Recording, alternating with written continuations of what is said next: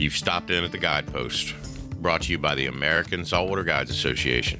Stock up on gear, grab a coffee at the counter, and get ready to hear incredible fish stories from the best captains on the East Coast and thought-provoking conversations with stakeholders and policymakers working to protect these fisheries. This podcast is presented by Costa Sunglasses. Bye.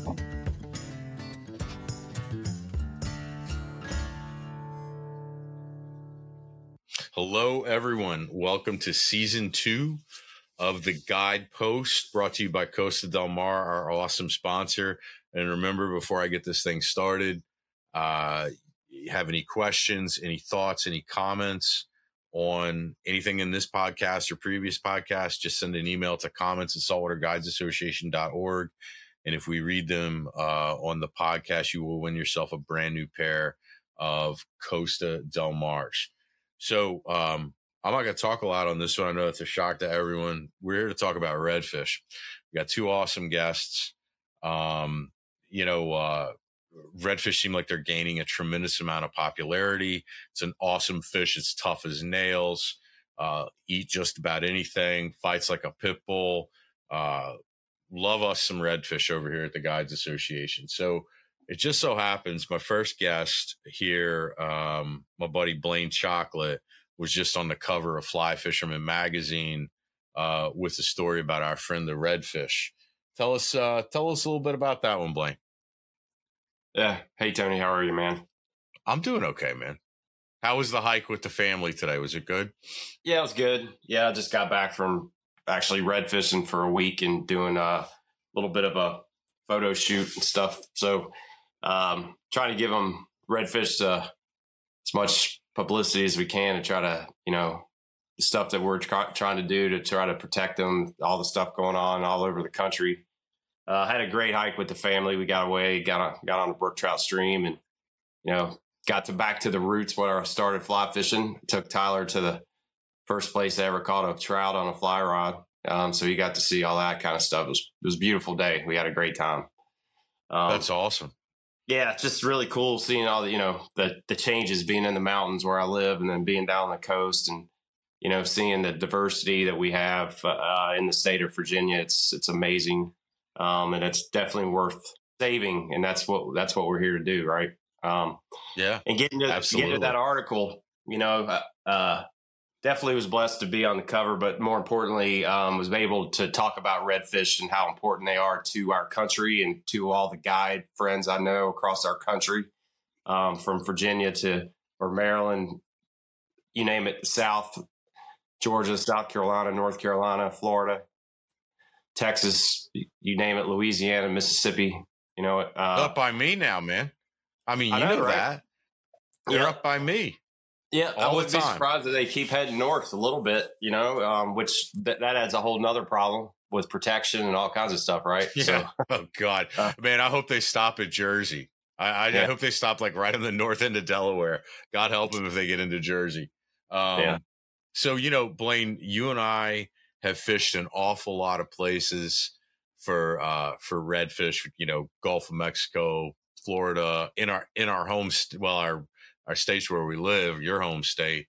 I've never fished in Georgia for redfish. I've fished right on the border in South Carolina and a little bit further south in Florida. I never fished in Georgia. And our next guest up here is Captain Scott Owens, and his home is Georgia, and they're trying to do something pretty cool to help their redfish populations out. So Scott, how are you doing? Tell us a little bit about yourself, and let's get into some Georgia redfish. Hey, Tony. Hey, Blaine. Thanks for having me on the podcast, Tony. I've been a full-time guide here for, 20 years, been a guide for over 25 years. And I have, just watched the fish explode. That's the only way I know how to say it. I mean, they are one of the coolest fish out there. And I think, as Blaine's article showed, I mean, they're the number one saltwater fish. I mean, it is undeniable that people fish all up and down the eastern seaboard for them. They're finding them in new places, all in the Gulf of Mexico. I mean, they're just a great fish. And Georgia, even though we've got such a small coast, it's about 100 miles, we've got a 1/3 of the salt marsh on the East Coast, and it screams redfish. And it used to be full of redfish. Creeks and the flats. We had an amazing bull red fishery this time of year, which we still do have, but it's not even thriving like it was before. So what we've done is, we've really been looking at the overall stocks of the fish from a guide's perspective, and putting thousands and thousands of days on the water, and realizing that there's been a decline. And what I've seen is that it really started back, I guess, that 2011-12 freeze that hit Florida so hard. I noticed, the flats started thinning out, and it hit us hard here in Georgia. But since then, I mean, it's just, we've seen a steady decline on the flats, in the creeks and whatnot. And there are people out there that are in disagreement with that, but I'd welcome them on my boat any day of the week, as many other guides would as well. I mean, what we're seeing is a spawn stock of fish every year, and that spawn stock of fish rolls in what's known as redfish season. And we hear that at the marina. It's kind of funny. I mean, red fishing here is a year-round fishery. It always has been, and hopefully with this effort that everyone has put forth, and the proposal that DNR has put forward, it'll continue to be that way. But redfish spawn in the late summer months of August, early September, and by the following year, we start seeing smaller fish in what Georgia's slot is, which is 14 inches. We start seeing those fish in September, 14, 15-inch fish. And those are fish that were spawned the previous year, and they just get annihilated in the creeks. I mean, before they even ever make it out of the creeks and onto the flats, they just get decimated. And we're seeing that with data that's been provided to us from the DNR, where they have tons of information on fish from 14 to 17 inches and very little information on fish 17 and above inches. And that's from a bunch of different surveys they do, but a carcass survey and angler survey and stuff like that. It's a fishery that has been quoted by Scott. You want to know something crazy? Okay. This is coming out. Everyone don't freak out, but we're going to talk an awful lot more about this in the upcoming weeks. But we were reading the redfish stock assessment for the coast. Oh yeah. Georgia does a lot of work in state waters. Okay. But the reality is redfish are managed by the Atlantic States Marine Fisheries Commission. And then they give each state a certain number of redfish that can be harvested in a year. And then whatever that state does with the regulations is whatever that state does to meet that target of harvest, given out by the commission. So the stock assessment's coming out, they're working on it. And some of the comments during the peer review process, first of all, it's not a stock assessment, Scott, it's a simulation. It's a simulation. Yeah, I don't like that word. Not in either. I freaked out actually when I saw it. And so on this simulation, it's because no one can harvest redfish over 27 inches on the Atlantic coast. No real commercial fishery outside of North Carolina. No one can kill bull reds. So we don't know how many we're catching. Like, no idea. There's a long line survey in North Carolina. One state, we have no idea how many adult fish are out there. So that's right. We're actually working with that board at the commission, with the technical committee and the board, and they're going to give us the data that needs to be collected. Basically, that you could collect for us if you wanted. We send those into the managers. Be happy to get involved with that. Oh, absolutely. So it's just, and it's the easiest. Here's the information they need. How long was the fish you released? That's it. That's the only thing that they have. That would help immensely. So it's not just Georgia, right? That doesn't know the size of these fish.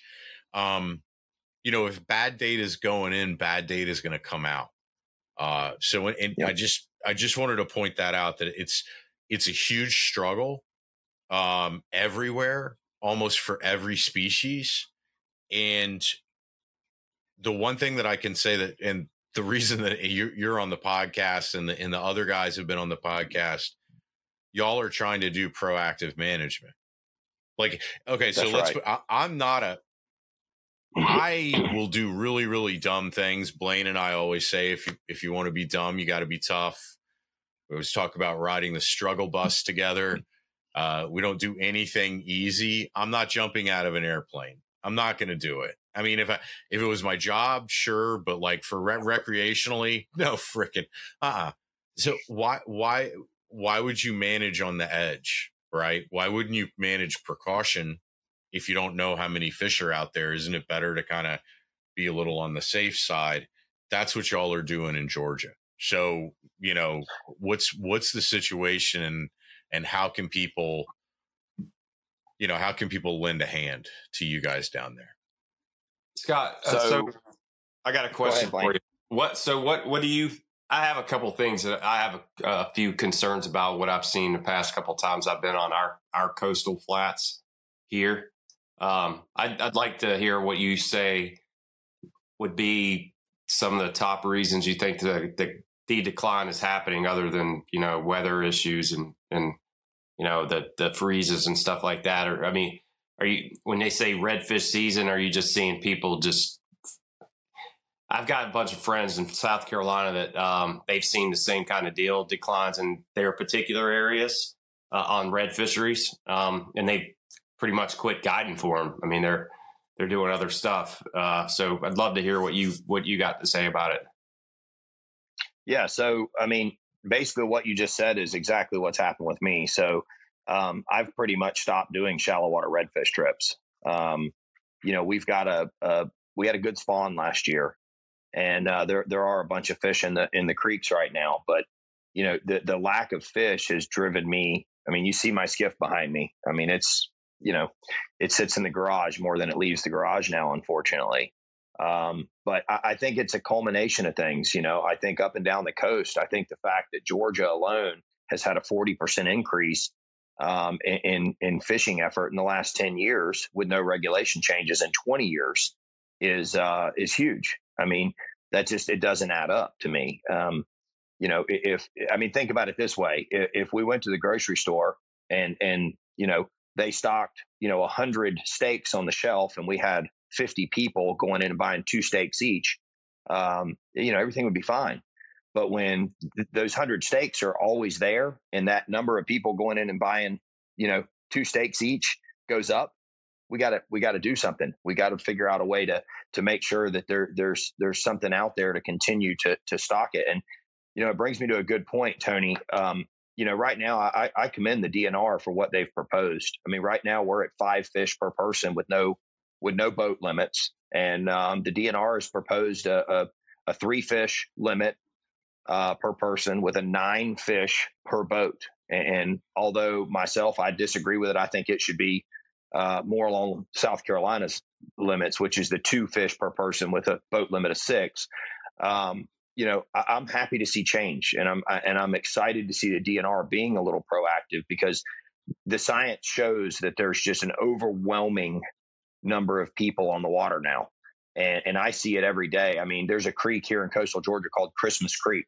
And you had to know exactly what you were doing to go in Christmas Creek many, many years ago. And if you saw 2 or 3 other people in there, they were generally guide boats, or I hate to use the term old timer because I'm getting there, or they were old timers that have been fishing in there since they were kids. And, you go in that creek now on a Friday or Saturday or Sunday, and there's anywhere from 15 to 25 boats in there. It's incredible at the pressure that is being put on the coast. It really is. And I think what the DNR has proposed is a good start. I really do. I think it's in the middle there to where it's trying to keep everybody happy in a way. And, but I also think that it's a good step to avoid any catastrophic changes that we could see, by what Tony was talking about, which is that regional stock assessment. I don't want to go running on here too long, Scott, but yep. No, listen, we're saying this is proactive management. I'm here to tell you, you don't want to be us. Like we tried for proactive management. Everyone said you're crazy, Chicken Little, sky's falling. You're not good fishermen. We can go, we're catching them. And even today, there's certain areas that have local, really good striped bass fishing right now. But the problem is, what nobody remembers, 20 years ago, we all had good striped bass fish. No. We were catching them everywhere. That's right. It's localized. Yep. And it's localized now. And that's okay. So they're pounding on them right now between, like they were up in Massachusetts. They're filtering out of Massachusetts. They're Montauk, and they just kind of popped in New Jersey last night. So like, okay, how was the fishing a month ago, Jersey? Right? Not too many fish around. So, it's all I can say is,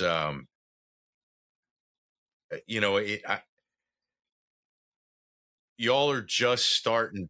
You're just starting down this road, right? Yeah, I mean, you just said it. So you're the second person that has said to me in 2 weeks, you don't want to be us. Captain Benny Blanco just told me that. He goes, and he told one of our local representatives, you don't want to be us. You don't want to be Florida down the road where you're going, God, I wish we'd have done more. And that's the thing. I mean, find somebody that's an older individual that's been fishing a certain area for decades. Talk to them, and I guarantee you they're not going to tell you it's better now than it was decades ago. And when you ask them, well, man, what would you have done different? They all preach conservation in their own way. It may not be to the extent, but they all preach conservation. They wish they would have let more go, or they wish they would have practiced better, catch and release tactics and whatnot. I'll tell you what's crazy, Tony, right here in Georgia is that what's trying to be changed right now, the DNR is trying to do in a way that, like we said, we're trying to be proactive, but this should have been done years ago. We saw heavy declines years ago, but they're trying to do the right thing now. It's not supposed to be political, yet all of a sudden, the last 2 meetings, we've had state representatives at the meetings, and I've had one of them say, nobody's fished more than me on the Georgia coast. I've had another one tell me that, his constituents are 100% against this. And, I know for a fact they're not, because I know his constituents. And the one that says he's spent more days on the water than anybody else, he put that on Facebook. I mean, he put it out there on Facebook with another captain here. And I don't know, maybe he does. I can't question that. I know that in the last 20 years, I've probably averaged between 175 and 300 days, a year on the water. And 20 years, that adds up. So unless somebody's a full-time guide, I mean, man, if the working class man's figured out how to cash a check and go fishing 3 to 5 days a week, I need to know what job he's got.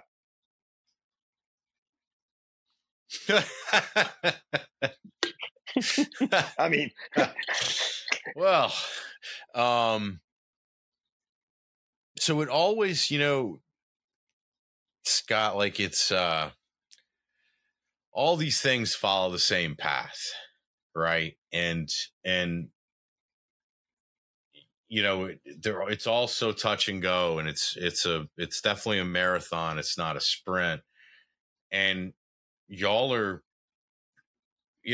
chugging along. You're doing a hell of a good job with this effort. I appreciate it, for one, but at any point in time, and I think y'all realize this, like the carpet can just be pulled out from under you, right? Like, whoop, there goes the rug. Better luck's next time, boys. And you can feel that. And that's why, I talked to Jared the other day. One of your kind of partners in all of this, and he was discouraged.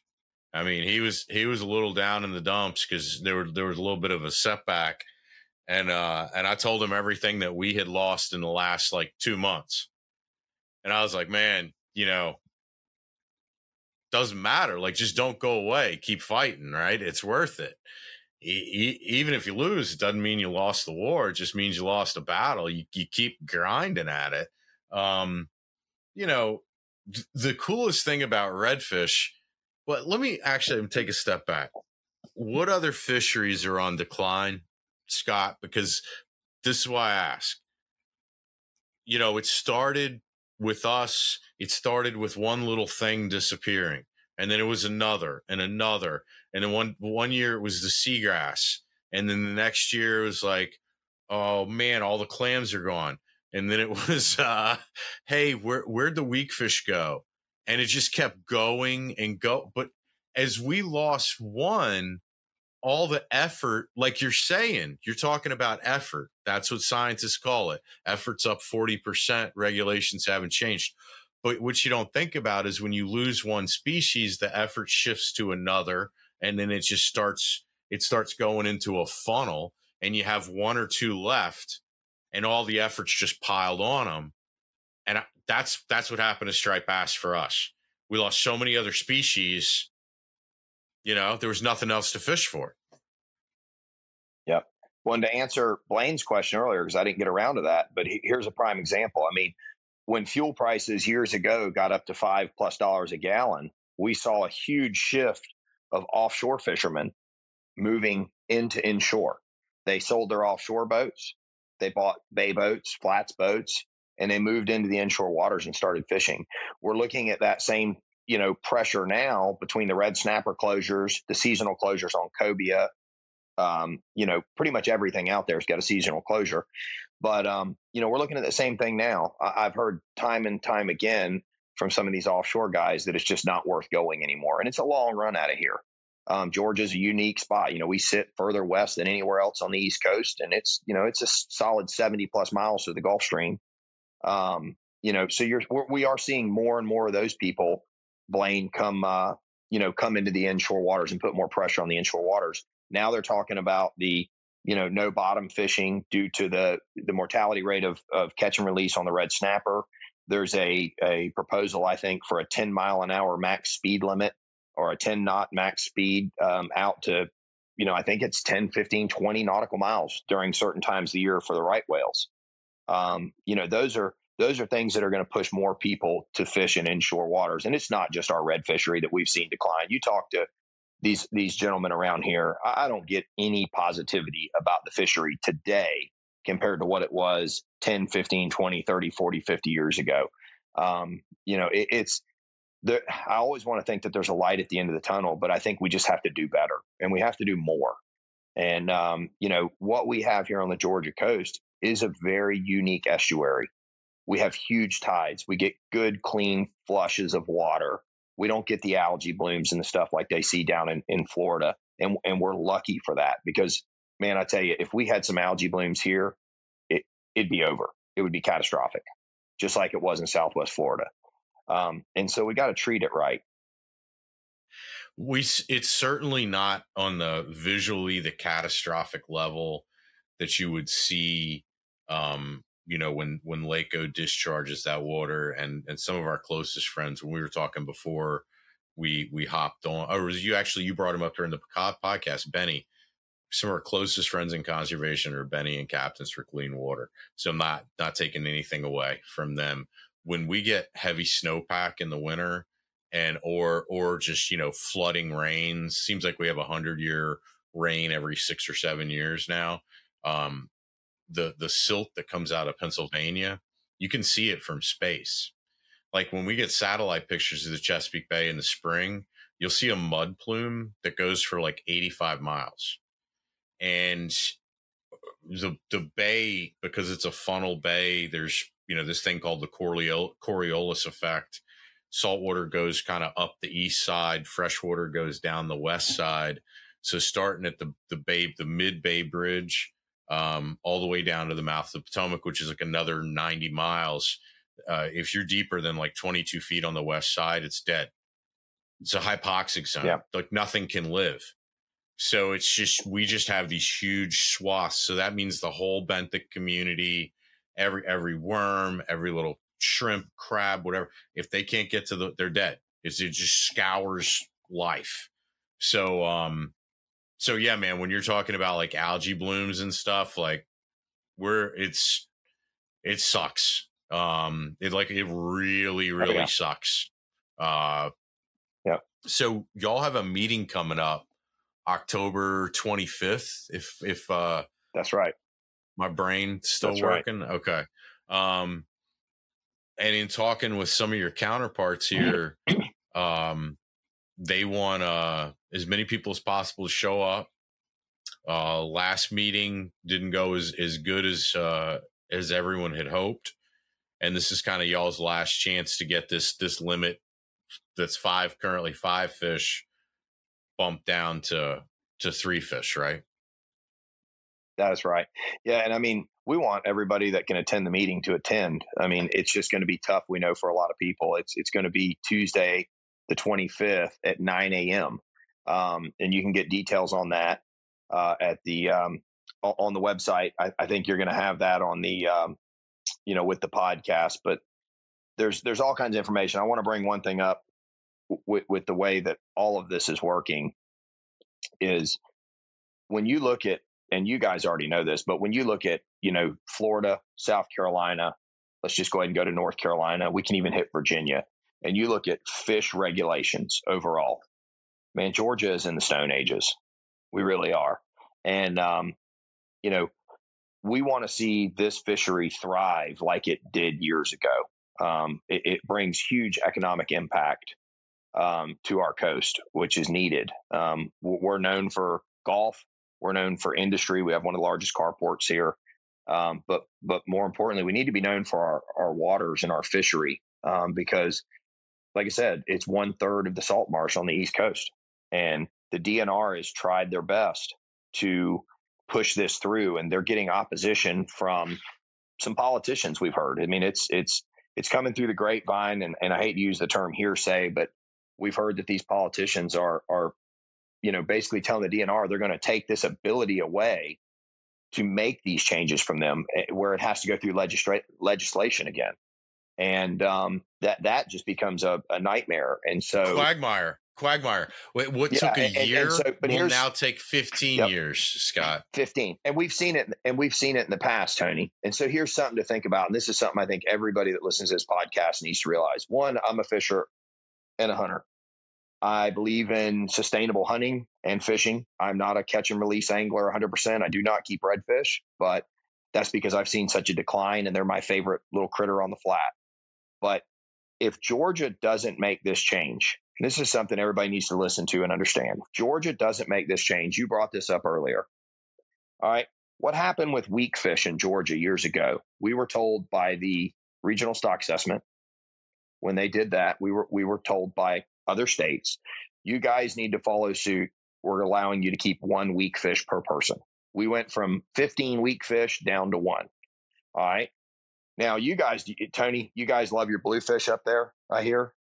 Hey, so my friend, my buddy, when we were doing this huge meeting on Friday, had 24 people in the meeting. I was running it, and my phone was going off like crazy because he had just caught a 24-pound bluefish.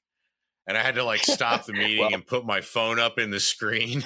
And I'm like, man, Taylor just caught a 24-pound bluefish, man. Or one of his buddies did. I don't know which. But yeah, we love Scott, I don't know about the fishery in Georgia. They can get real big here. Well, let me tell you how big y'all catch them. So I'll tell you, they used to get big here. I remember as a kid fishing in the surf at Matanzas Inlet, and this was, I don't even want to say how long ago, but 35 plus years ago, and in the wintertime, and we used to catch giant bluefish. I mean, upper teens into the 20-pound range.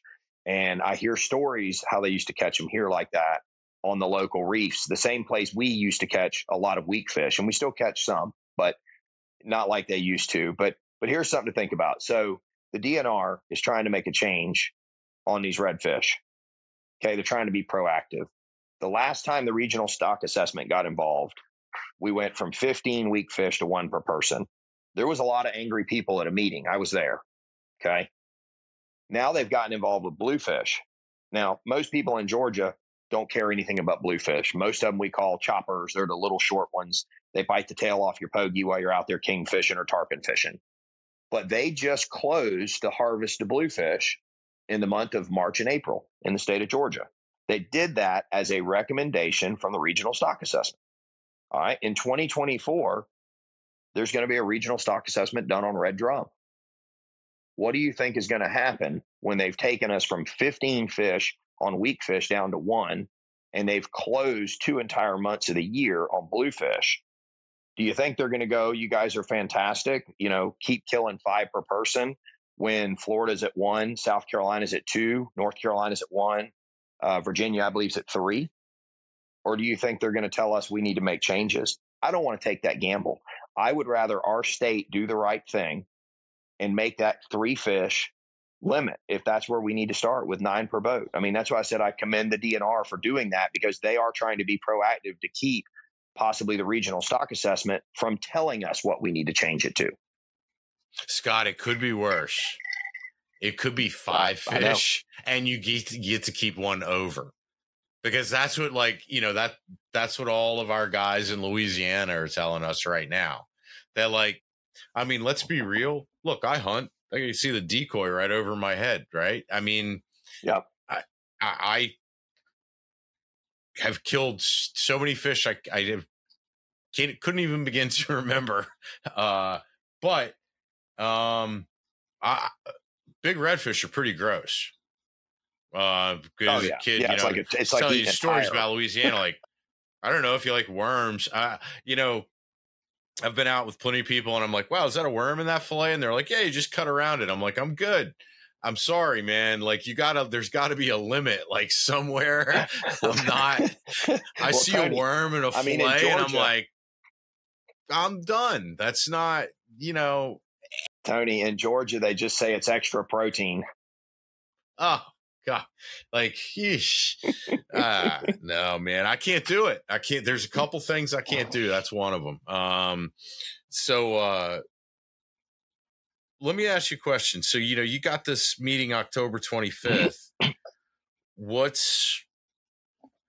will y'all find out where this is going? I guess if they're going to make regulations change, it's got to be soon, so they can because they got to do it well before the beginning of the year. Right. Well, I mean, yeah, we'd hope to see that change if they're going to make it. The question is, are they going to make that change?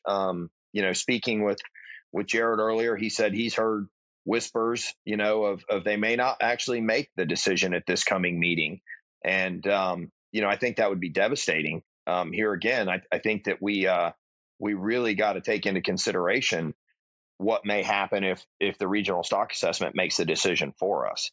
And I think if they make a decision to make a change, it's supposed to be in effect, I think, January 1st. And I think that would help tremendously, because these little reds that are in the creeks right now, and there's a bunch of them around right now, there's nobody that can argue that. There's guys in Savannah telling us right now that there's no problem with our red fishery. And I go and I kind of creep around their Facebook pages. I see pictures of a lot of dead redfish, and they're all 14 to 16 inch, maybe 17 inch fish for the most part. They're easier to catch than trout, and that's why these guys have gone that route. They're very predictable. They're in the same spot every day. They don't care if the water's clear. They don't care if it's muddy. They don't care if the current's running. The bottom line is they're going to eat.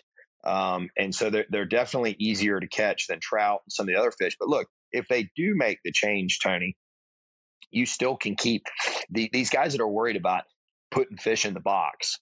You can still keep 15 trout, 15 flounder, 15 black drum, 15 sheepshead in the state of Georgia. The limits are very, very giving. 15 sheepshead? A sheepshead has the same life cycle as like an elephant. Those things live forever, man. Like, it's like 15 sheep. Somebody could argue 15 trout to me. They spawn like rabbits. They sexually mature early. Not like I think you need 15, 12-inch trout, right? I mean, let them grow up a little bit. But like 15 sheepshead. Have you ever looked at the limits on? Have you ever looked at the limits on sheepshead in Georgia? No, you said 15. That's what I'm saying. That's unbelievable. Is that what it is? But it is 15. And the better part is, and I wanted to check just to make sure I'm not wrong here, so I was going to pull it up really quick. on fish rules, but let's see here. If I'm not mistaken, I don't think they have to be but 10 inches. Oh my God. Let's see here. So we're talking regulation. So I have a couple questions. Here goes Blaine. All right. So it is 15 and 10, by the way. It's 15 per person, and the maximum size limit on a sheep's head has to be 10 inches. If anybody's ever cleaned a sheep's head, there's no meat on a 10-inch sheep's head. Yeah. So obviously, my whole background's been guiding 32 years. All of it's been in freshwater in the mountains and streams, rivers, all that kind of stuff, lakes. Had to come down, I've had to change my program, to adapt to what's going on in my area. So, the past 3-4 years, I've been spending a lot of time in the salt. I used to just go do that for hosted trips or going and just hanging out and just experiencing the salt and loving it. But now I'm just looking at it as just seeing how viable that is. So not knowing some of the regulations on not just recreation, like we're talking about, but the commercial side of stuff. So I'm going and I'm, I want to learn it the hard way. I want to go explore. I want to get my butt kicked. I want to figure it out because I feel like I learn it better doing that. So I'm going to spots and I'm seeing fish, and I'll go to spots I don't see fish, and you look at tides, you look at all this kind of stuff.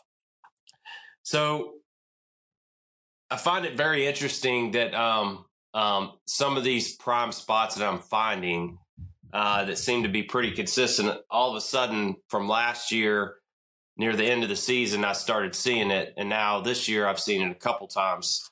I've seen gill nets strung out on flats, strung out at the mouth of creeks, around spots where I was really catching, seeing big schools of reds, right? And, I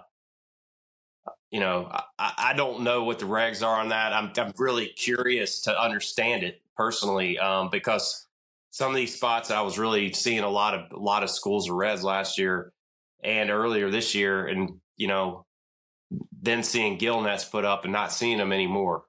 I don't know if they're getting them. I don't know what's going on with it. It seems interesting that now you see them, now you don't, kind of thing. I'm not sure if that's up and down the coast, if that's something that I should or shouldn't be worried about. Obviously, it just seems like the other day we were on a flat, the water's crystal clear, and there was a gill net strung from the bank out to the end of the flat, basically cutting the flat in half, and not in the gill net, but off from the gill net, I saw like five dead redfish, in that 18 to 24 inch range, just dead on the bottom, and didn't see a live redfish that day on that flat.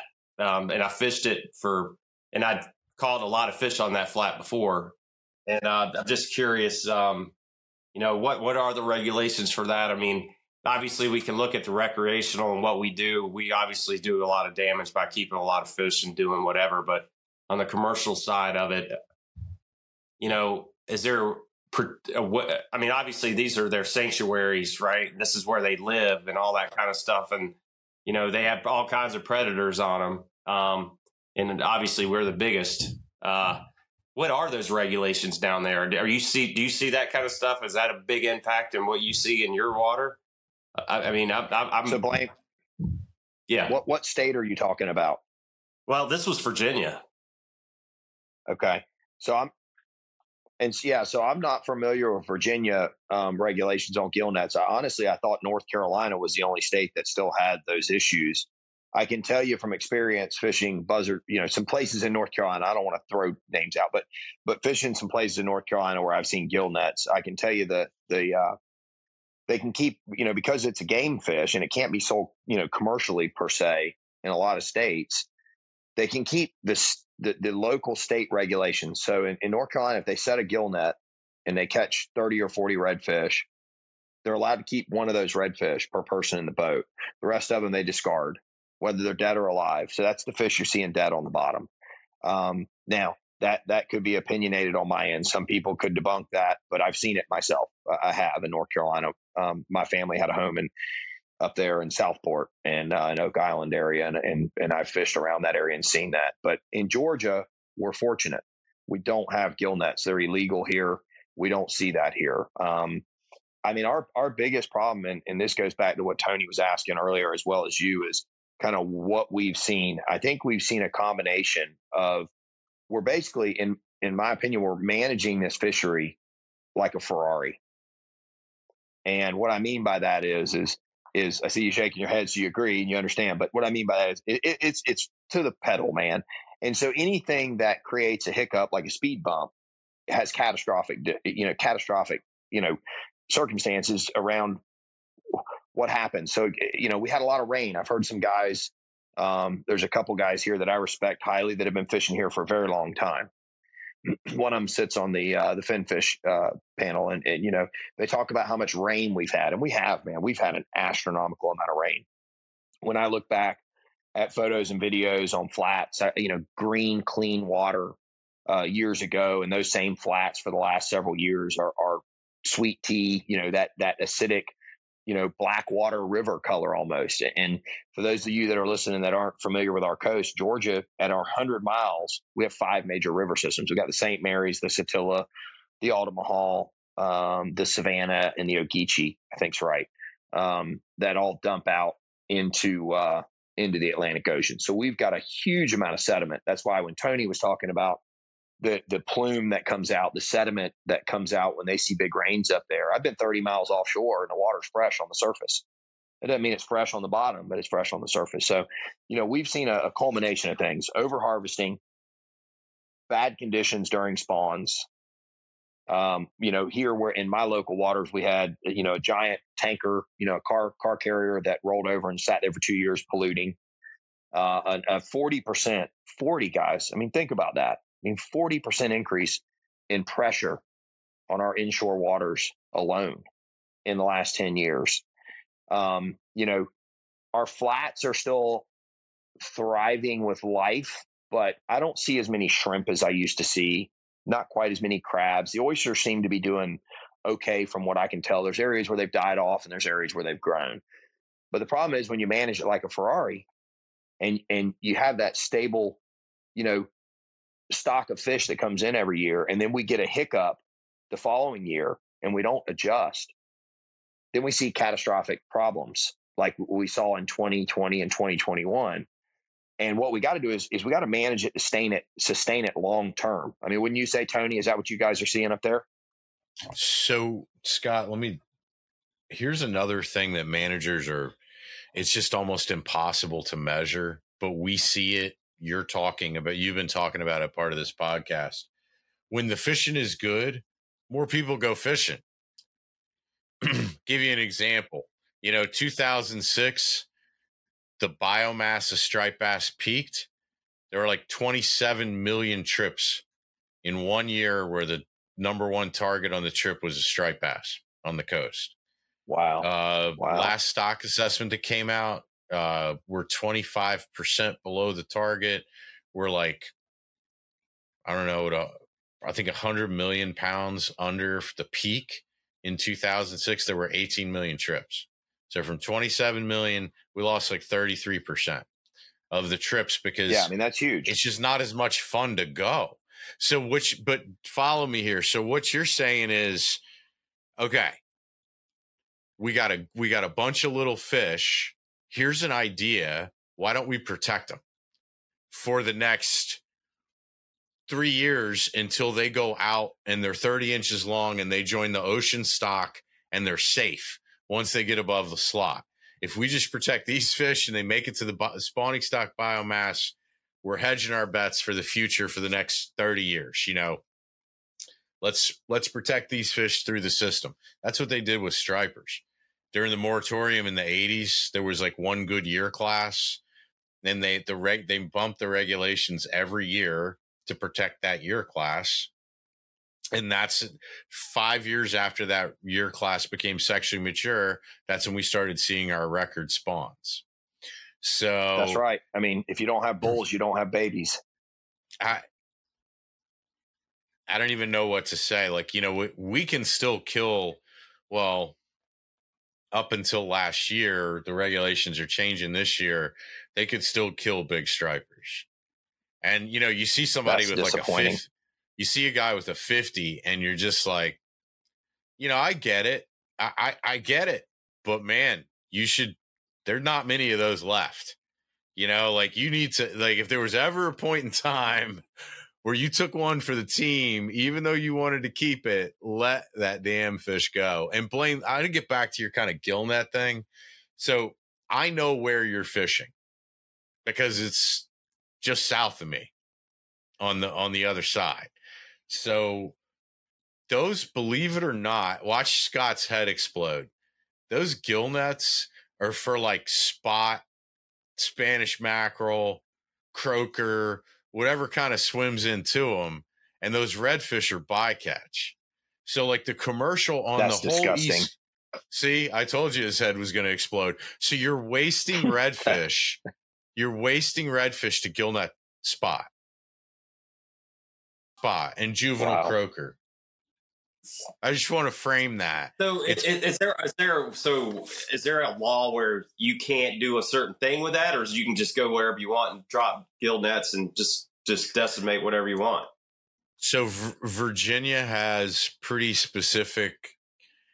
One of the big problems is the long-standing problem, and our mutual friend Chris will tell you all about it. But those flats where you were, and a lot of the flats are in that area, they'll gill net. Listen, Scott, they'll use these things called stop nets. So imagine, like, if you know what a pound net is, imagine a pound net that's on a beach, and you stake it into the beach, and you go out and you stake it a pretty good ways out, and they put them in this time of year for speckled trout because our speckled trout migrate. Like yours live and die within a few miles of where they're born. A ton of our speckled trout come from North Carolina. So they just follow the beach, like back to North Carolina. Well, during the winter, Well, I mean, you guys get giants too. Oh yeah. Oh, for sure.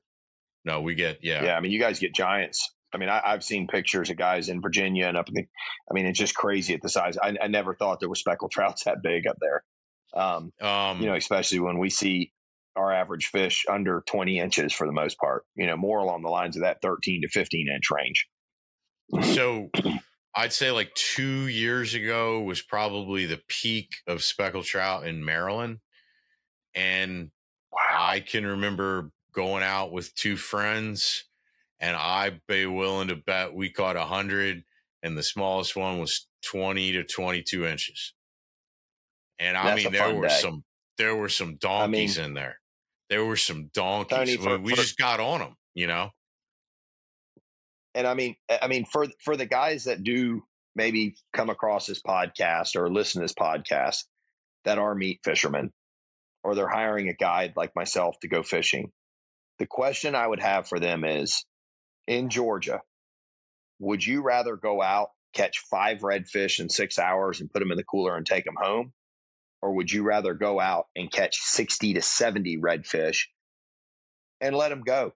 What's the better experience? Because ultimately that's what people are hiring me for. I don't like the word experience. I don't like tour. We hear them all the time. But the bottom line is we're in the show business, and we take people out and show them a good time. And a good time is catching fish. I've gotten to the point now where I tell people when they call wanting to fill a cooler up, because we get plenty of those calls, and I kind of giggle about it. And I talk to people and I try to educate them on the phone. I said, listen, take your $800 and go to the grocery store, for God's sake. You're going to get a lot more for that $800 at the grocery store than you're ever going to get on my boat fishing, even if we were to keep everything we're going to catch.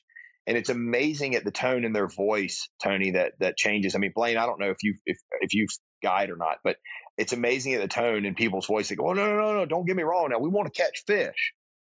And I'm like, well, wait a minute. Do you want to just keep some fish, or do you actually want to catch fish and enjoy yourself? And it always boils down to the same thing. People don't realize when they go fishing, they want to go out and catch fish. It's not about what you put in the cooler for most people. It really is. And that's the ego thing. And kids nowadays, Tony, it's hard enough to get them off the phone and the computer and the video games and stuff. But we got to have fish out there to keep them busy. They're not going to go in today's day and age and stand in a boat, stare at a float, or throw a jig for more than 30 minutes and not catch nothing without being bored and being ready to go in. Yeah, it does. Yeah, I mean, everybody. Blaine's Tyler 6. My son AJ is 13. I have a skiff and a contender. I got a 13-year-old stepson. Okay, I got a skiff and a contender. Blaine called me. He just we were joking around. Just come back from a hike. He called me when I was tossing back my son's last fish that he caught today because it was a holiday. And we were walking back to the house from the ponds, not from the bay, which is right there where he has more fun. Yeah, it's where you should be. Ponds. He missed it. Right. He missed it all. That's right. So it's painful, man. I mean, growing up, it is. And growing up, guys, you guys are I mean, it looks like we're probably in the same age group from my guess, but I mean, bottom line is you guys remember the old days.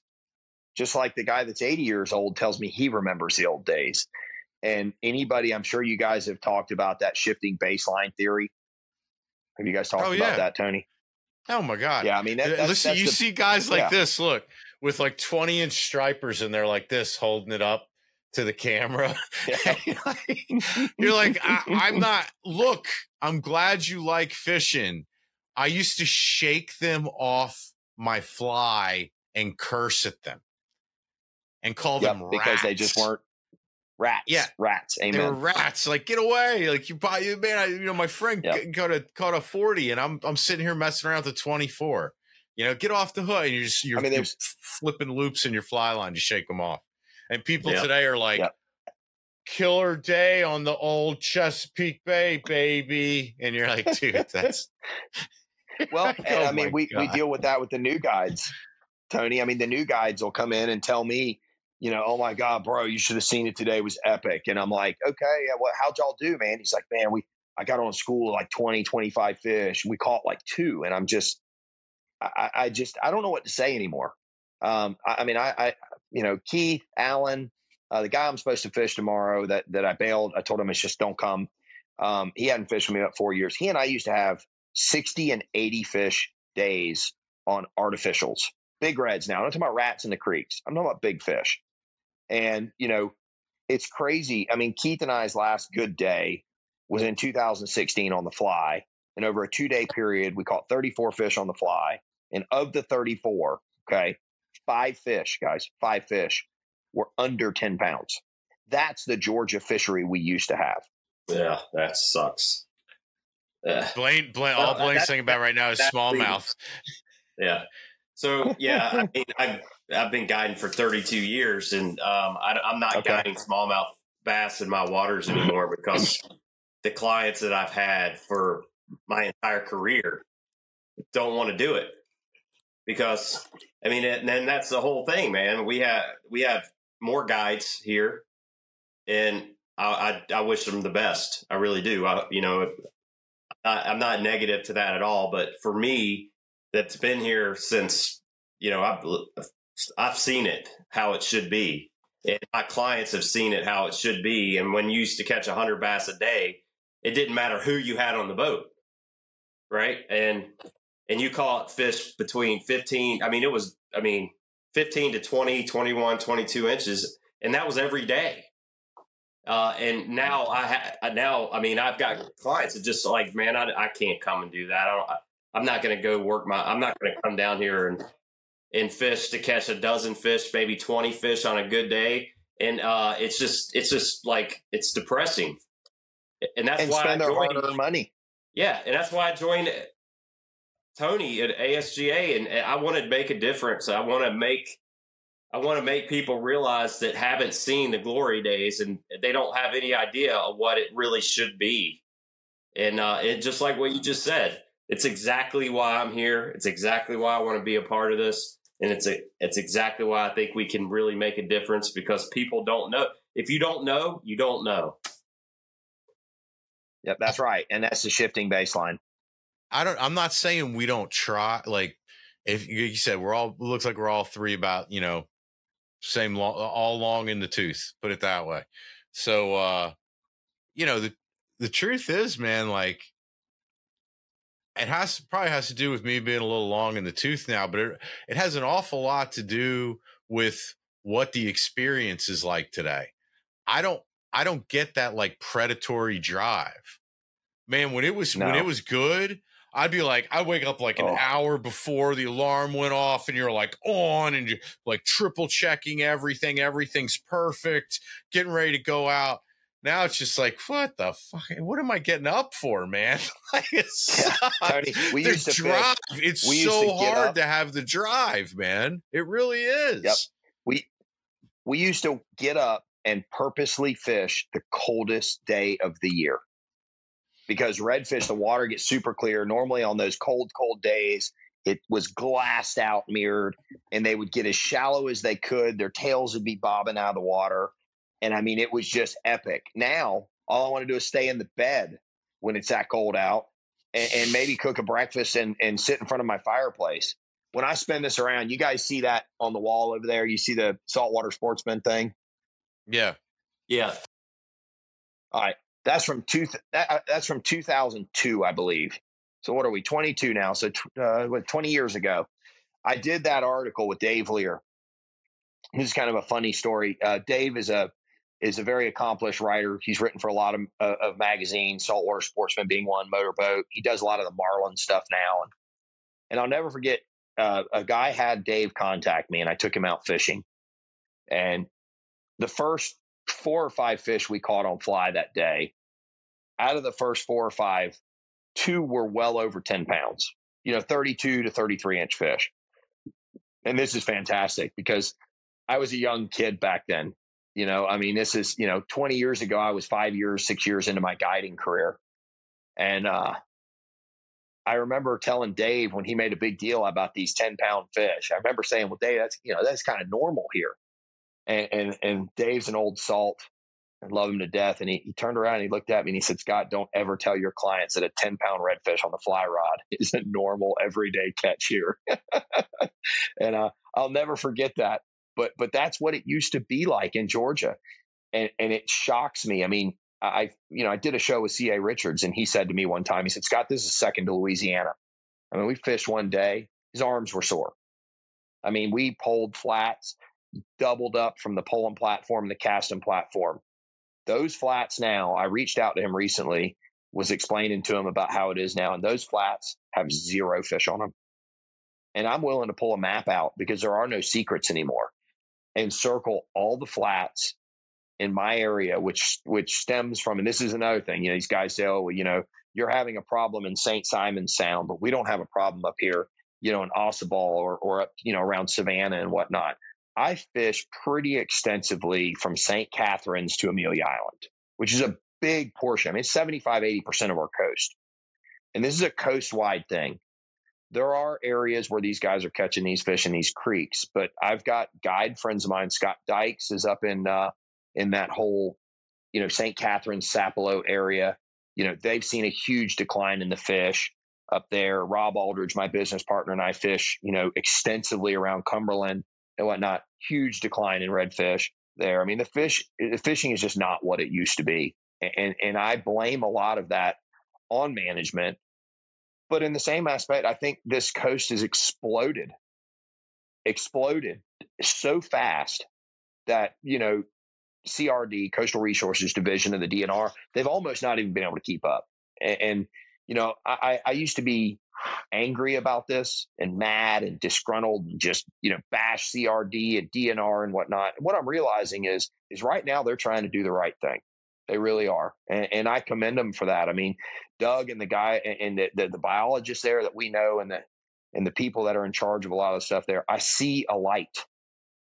But we're getting pressure now from politicians on something that shouldn't be political. Can either of you guys explain that to me? Do you guys see that in your fishery? Okay. I'm sorry, man. Scott, that's my job.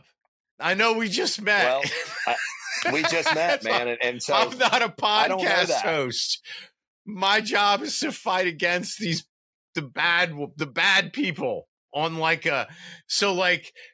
you're a fishing guide, right? I'm like a politician guide. So oh wow, if people really want to have a good day and politicians?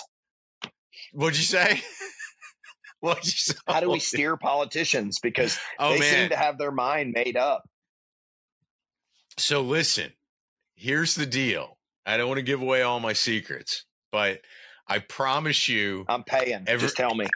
Every email and every phone call their office gets that is polite and well informed, they look at that as, depending on the size of the office and all that kind of, like a politician in DC, they get a phone call or an email, they may consider that 1,000 votes. You see an op-ed in a newspaper, that's 10,000 votes, and it really pissed somebody off, right? So, there are levers that you can pull. Like when you mentioned earlier in the podcast, you said, well, this one guy comes in and he said, 100% of his constituents are against this. And you said, well, I know some of his constituents and they're for this. Well, activate them, right? Get them to go. Get them to go to that politician's pancake breakfast for $50 and sit down and look them right in the eye and say, "We need to lower the limit on redfish, buddy." And all of a sudden, now you're not just a constituent; you're a donor. So there's a lot. Mm-hmm. I mean, we can talk. This turned into a real long podcast quick, but the one thing that I can tell you is hopefully. The one thing I can tell you is, yes, politicians always, if there's money on the fish in any way, if it supports a commercial, recreational economy, whatever, yes, politicians are always going to be involved.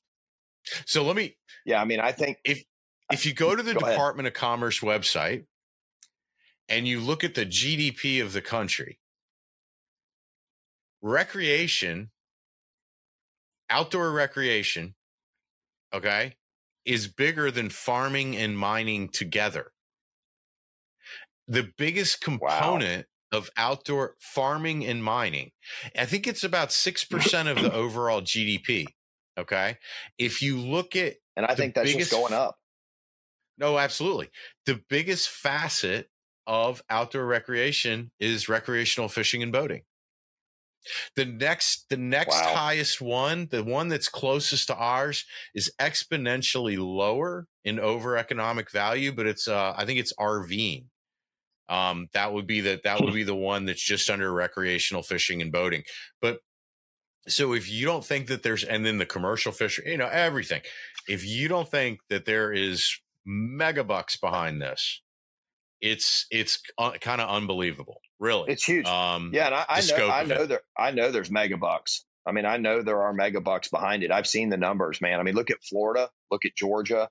I mean, the amount of money that is spent on recreation, whether it's fishing, water skiing, boating, you say RVing. I've got clients that tow their RVs down here and stay at the state park at Blythe Island. I mean, we're getting double revenue from them. I hate to look at this as a monetary thing, but it's a double whammy, man. The state's getting money. The local government's getting money. I mean, redfish and fishing in Georgia is a huge, huge boost to the economy here. Scott, it's funny that you bring this up, because I actually got a screenshot of some work that Georgia DNR did with Georgia Sea Grant, and they broke down the impact of the charter. I'm looking for it right now. I got it right now if you want to know the numbers. Yeah, it was staggering. You happy to read it off, because I can't find it. Yeah, I'll read it. Yeah, I'll read it off for you. So the Georgia for-hire fishing sector, which is basically me, when they call me, and these surveys are done randomly. I get a phone call, or I get something in the mail from DNR. I fill it out.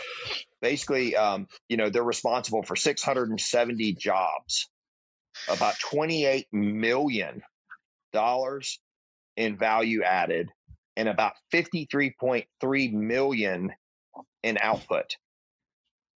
I mean, that's keep in mind, guys. I finally found it. So it also top 5 industries supported by for hires directly, retail That's stores, retail sporting good, commercial fishermen, bait, sport and athletic manufacturing, repair and maintenance. Boy, you ain't kidding. Repair and maintenance. This isn't. Yeah, no, absolutely. With the prices of boat repairs now, but break out another 1,000, as they say. It's that's why it's just not the fishing community that needs to be behind this. Anybody that comes across this and listens to it, this isn't just about the guys like me and the guys like you that go fishing. This is about the restaurants, the hotels, the retail shops, the local government, and the local people, and the amount of money that it brings in. I mean, it's huge. It's huge. Well, Scott, look, it's not even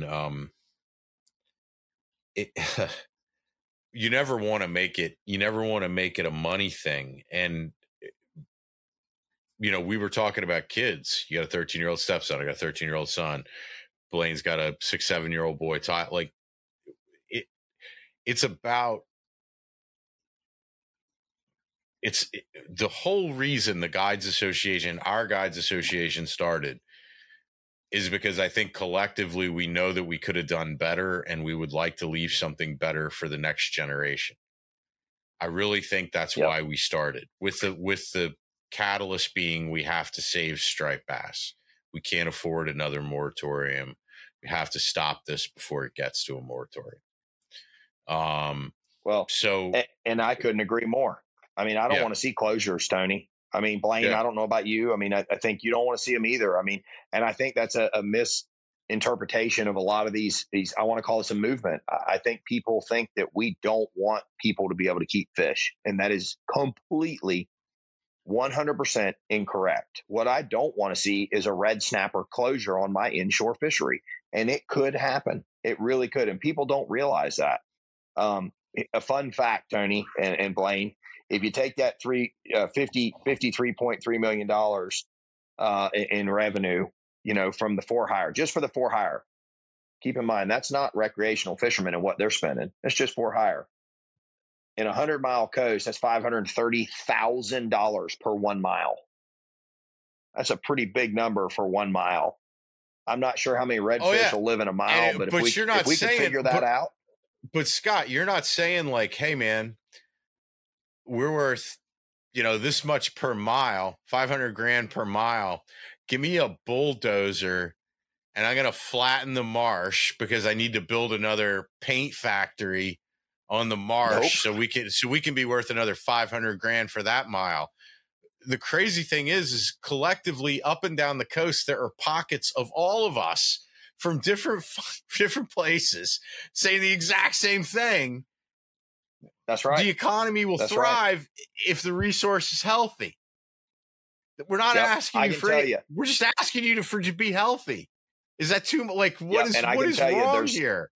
We're saying do your job. I can tell you there's nothing. That's right. That's right. And there's nothing negative that will come out of a reduction in the creel limit on redfish. Nothing. The only thing that can happen is our fishery get better and more people come to this coast and fish here because it's better fishing. I see Blaine down there going, exactly. I don't want to do a sales pitch on this, but I would love for your listeners to definitely go to Georgia Saltwater Anglers, association.org, Georgia Saltwater Anglers Association.org, and go to the Get Involved tab, man, because that's where you can sign a petition. You can, you can send letters to the representatives, the head of DNR and amongst some other people on the DNR board. It can be passed on to them. And I hate asking people to do stuff like that because I'm one of those people where I feel like you shouldn't have to ask. It should be that important. People should be like emailing you going, hey, Tony, how do I do this? Like, I want to help these people. Doesn't work that way, buddy. Blaine just found that out. Well, I'm learning. Does not work that way. You gotta you gotta shake the change out of their pockets, man. Like, I'm not even asking for money. I'm asking for a signature. Oh no. You might as well support it. You might as well be. We've been. I just experienced that, man. We just did a big promotion for the for the albacore, false albacore. Not much known about them, and just trying to be proactive about making sure that they're protected too. I mean, it's another crucial fish, no matter what you're doing, whether you're targeting them or marlin or whatever. I was shocked how hard we had to work to get a certain amount of signatures on a document. It was an eye opener, to be honest. This has been that for me as well. You would think like when you first get into this, you're like, I'm gonna have 10,000 people. It's gonna look like Convoy with the rubber duck behind me, and we're gonna be all stretched all the way across America. And then you turn around, you're like, where the hell is everybody? Like, did I take a wrong turn? Where's or everybody something? at? Yeah, exactly. Like, wait a minute, was I driving that fast? Like, it's the whole percentage thing. The fisher, the whole 10% deal, you know what I mean? It's like 10% of everybody's doing all the work, or, you know what I mean? It's like, 80% of it's the 90-10 rule. Yeah. The 90% of everybody else is just like in and out. They got other things going on. Same deal with fishing, right? 90% of the fish are in 10% of the water. It's the same deal. So, that's where we are. That's what I saw, and I'm like, man, this is going to be rough. No wonder everything's the way it is. But keep in mind, Blaine, that 90-10 rule on the fish, that doesn't generally change. 90% of the fish are in 10% of the water. Okay, but think about this: the number of fishermen, that changes, and that's what's crazy to me, because there is truth to 10% of the fishermen are catching 90% of the fish. But as more people start fishing, that number goes up substantially. Whereas our fish stocks and our limits our limits obviously have stayed the same in Georgia for 20 years on redfish alone. But the fish stocks, and that's what DNR's data shows, is that, these newly introduced redfish, the new spawn, between the gill nets and the trammel surveys that they've done, that line has stayed in their mind somewhat flat. We see a decline, but they see it as flat on their recent data, and I see what they're looking at.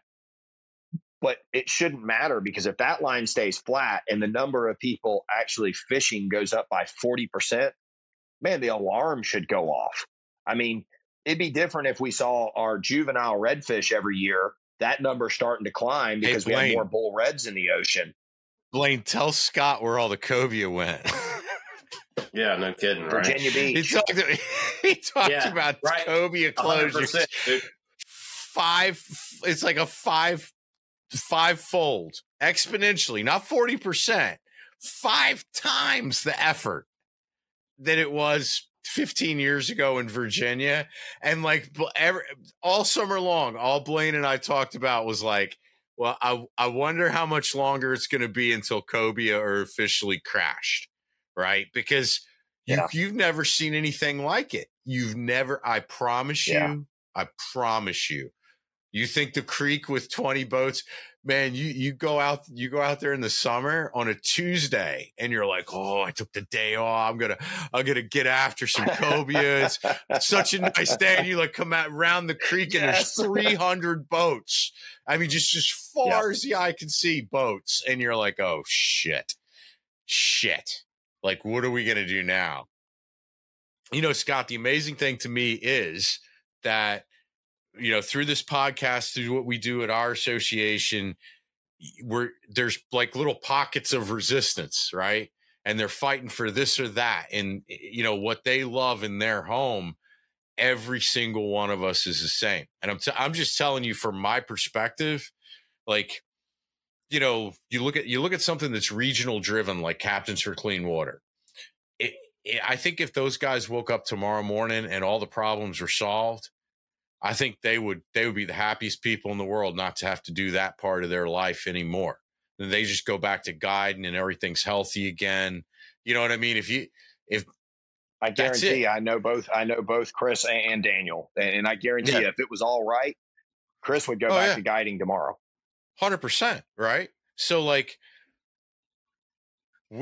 because we deal with fish problems, not like very specific, identifiable habitat restoration, water issues.